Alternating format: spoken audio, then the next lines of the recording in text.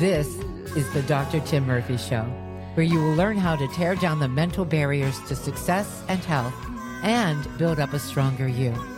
In these podcasts, Dr. Tim Murphy offers you the tools for recovery and for surviving and thriving after trauma. There is a pathway to healing, and he does this through faith and psychology. Dr. Tim Murphy, bringing healing to your heart, your mind, and your spirit. This program is brought to you by MyPillow. Actually, MyPillow 2.0, I'm sure you've heard about it. It gives this wonderful night's sleep, and I must say I use it myself, and it's helped me out. And the reason pillows are important is sleep is important. That when it comes to dealing with trauma, when its struggles are in our life, you know, you toss, you turn. Mike has offered that we can have a discount on MyPillow. All you have to do is use the promo code Dr. Tim. It's not case sensitive, it's DRTIM. When you go to mypillow.com, click on the radio podcast square, enter promo code Dr. Tim. We're going to talk about the 4 stages of anger in children. And by the way, these also apply to adults, but maybe it's a little bit easier if you think we're just talking about the kids. First of all, let me explain what anger is. It's really a very powerful emotion. It's triggered by other negative emotions, and it results in an attack that varies in its intensity. And it's not always appropriate. Let me explain this. Anger has this power over a child or adults and makes other people their victims. You can have a very thoughtful child who gets irrational in the group of anger. That's how much anger can overtake their thinking. The rage will take over. It blinds them from experiencing positive emotions or even being able to think at all. And by the way, when we experience this, it evokes a powerful response from us. The child who's screaming, threatening, doing all those things quickly makes our blood boil, and we want to lash out back. We'll get into that. The second part, anger is triggered by something. Now, this is really important. It's not just a pure emotion that suddenly appears. And where this throws off many parents and others is when we think, where did that come from? When we respond just to the emotion, we may be missing the boat entirely because anger doesn't occur in a vacuum.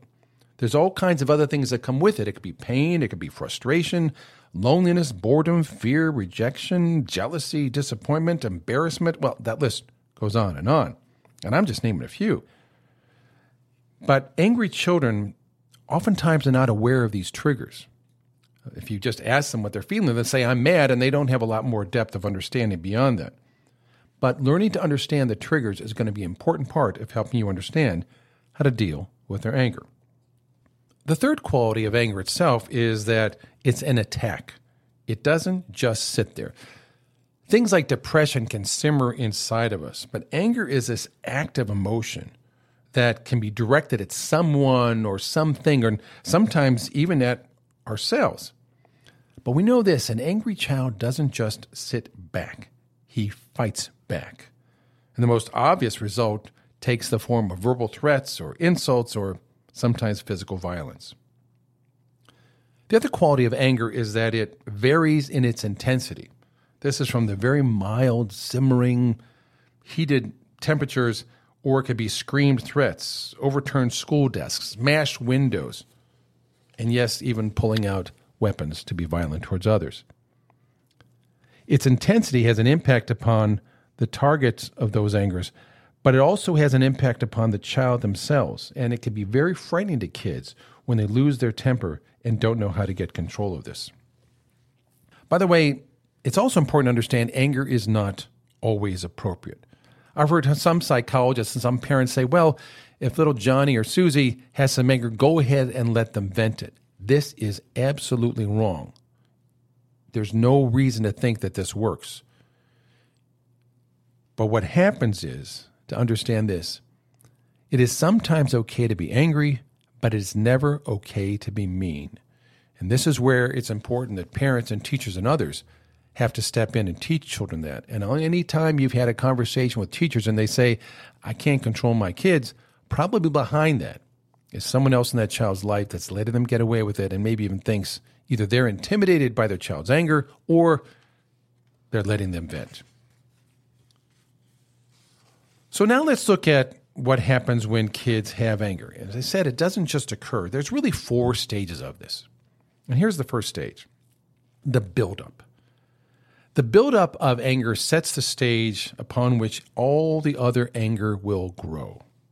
Now, this is memories, this is unresolved conflicts, this is poor problem-solving skills, it could be stresses in the child's life, from difficulties with parenting or their community.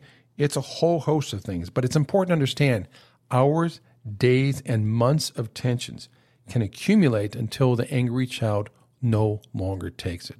I mean, look at the instances where someone sees a child has come to school and burst out with an episode of violence towards other people, maybe using a weapon, maybe harming other people.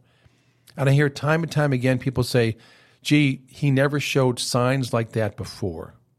Well, that's not true. It's just that people didn't know to ask questions or where to look.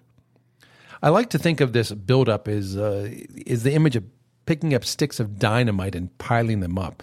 And every harm or hurt that's ever occurred in the child's life is put on this pile. And then one day, someone lights the fuse and up it goes. So it is important to understand in our lives to always be encouraging children, encouraging them to talk about feelings, look into these things, look for little signs that the buildup is occurring. Believe me, it's much easier to intervene there early and often than it is to be dealing with a child who now has gone into the next stage. And here's part 2, the spark.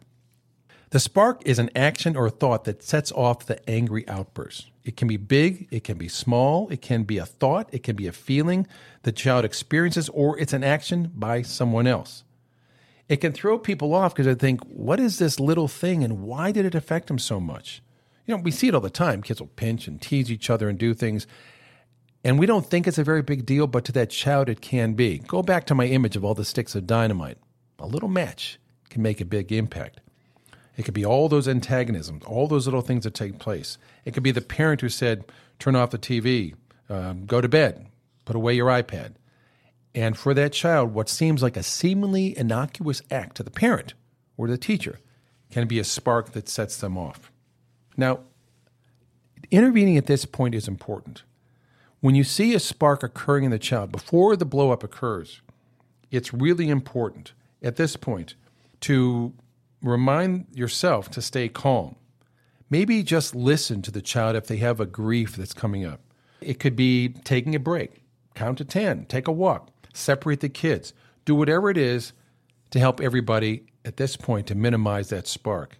Remind them to think. A simple phrase like, hey, think about what you're doing, hold on, stop, can work wonders. We are often unaware when our own anger is blinding us. And as the spark occurs, that's when the blindness starts for them. Hey, another good technique is to label the correct feeling. Sometimes when a child starts to look angry and they start to be agitated, you can tell them another thing like, that must have been very disappointing, or I'm sorry to hear that happened to you, or I'm sorry you didn't get invited to the birthday party. That must be very upsetting. But you don't have to label it as anger. By the way, also check for misunderstanding at this point. Sometimes a child may have overheard something, or they're jumping to conclusions, and the best thing you can do is find out, whoa, hold on, let's get the facts on this. Sometimes, quite frankly, it also helps just to distract a child. Hey, let's go outside. Let's do this. Let's think about something else. Humor, by the way, is a good thing at this point. If you're a parent who has some skills at being able to make them laugh, not in a way that's belittling, but in a way that brings humor into the situation to diffuse the anger, this is a good time to use it. Okay, stage 3. This is the explosion. And this is the stage we always focus on and we do not forget. This is the one that gets all the attention, the one when the most meanness, aggression, and sometimes violence comes to light. This is when feelings get hurt, property gets damaged, and provokes parents to lose their tempers and causes all the peacemaking efforts to come crashing down. I don't even have to describe this stage. You know what it looks like. But there are things to do at this time to intervene. What you shouldn't do is scream back at the child, make massive threats you'll never enforce, or lash out in your own way with insults. Instead, let me recommend this. Take a deep breath, slow, deep. Speak in a calm, controlled, direct voice. Avoid shouting matches. Avoid confrontational or insulting phrases. Another thing you want to do is don't negotiate with threats. manipulative children who use anger in their way to bargain or to use threats such as, you better let me go outside or else, or don't hide those car keys because I'm going to find them, or I'm going to kill you if you don't give it to me. This is not the place to negotiate. You can even say, we'll talk about this later, but you got to calm down. And sometimes the best way to handle explosion is let the natural consequences happen. If your child decides to stomp off, the best course may be let them stomp off.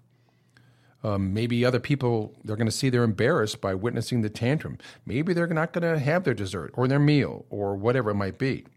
But let the consequences happen sometimes. Another thing is to restate the rules of discipline. Remind the child that if they continue to blast you with mean words, it's going to cost them time. So get control. Say you want to help them. Show respect is another thing too. Now, this is tough to do when someone is attacking with words or other things. And you can use some limit phrases with them. But it's also important, I go back to this point over and over, do not attack or try and hurt them in return. It's going to provoke more. Another thing that happens when kids start to explode is they may say something like, you just never listen to me.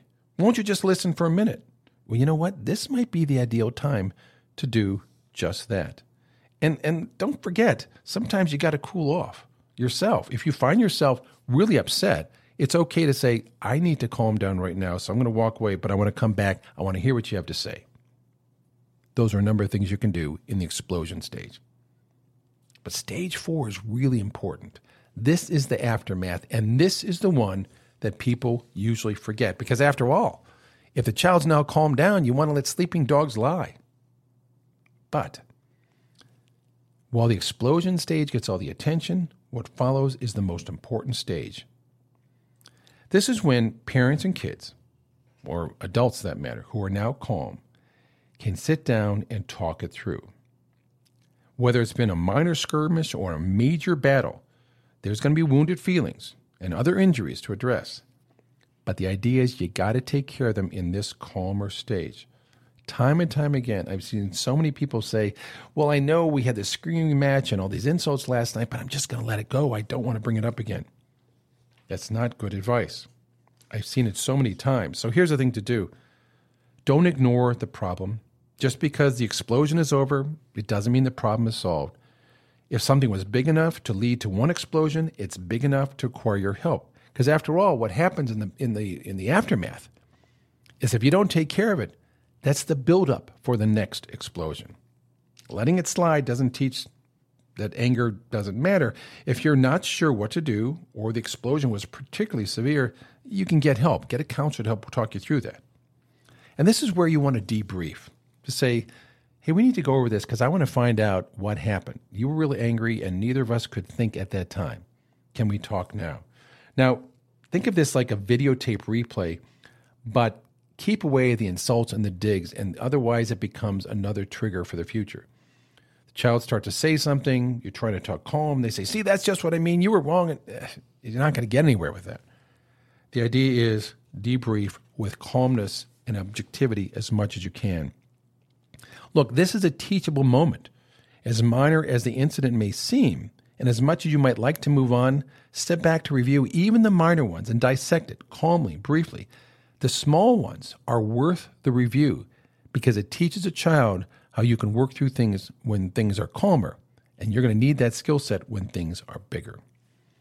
Now, sometimes families even hold a family meeting to solve the problem. You have a number of people involved. They're all giving their input, and that's helpful too. By the way, it's also important to note how you have to follow through on discipline. Even if you worked out the deal with whatever set off the anger, you may still need to follow through. Remember, it's okay to be angry, but it's never okay to be mean. And if your child was mean-spirited, he or she may need to be disciplined. Likewise, if you acted meanly, you need to address this with your child.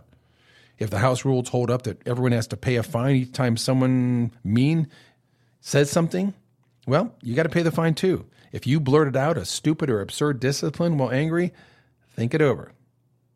Don't say things like, I'm going to throw away all your toys. No, if you made a mistake, admit it, retract it, so that you can all move on. And of course, a couple other things are keep loving your child. That's what kids want. And they think through all this anger, they're trying to control a situation where they do not feel love. So apologize if you need to, and forgive where you need to as well. These are healthy things that keep a family strong. But don't continue to dwell on thinking the child evil or bad with what they do. This takes work. And when you have an angry child, it's going to take a lot of work. But believe me, taking these steps in the meantime are going to be worth it. I'm Dr. Tim Murphy. Thank you for listening. And by the way, if you want more information on how to handle anger in children, I wrote a book about it. It's called The Angry Child: Regaining Control When Your Child is Out of Control.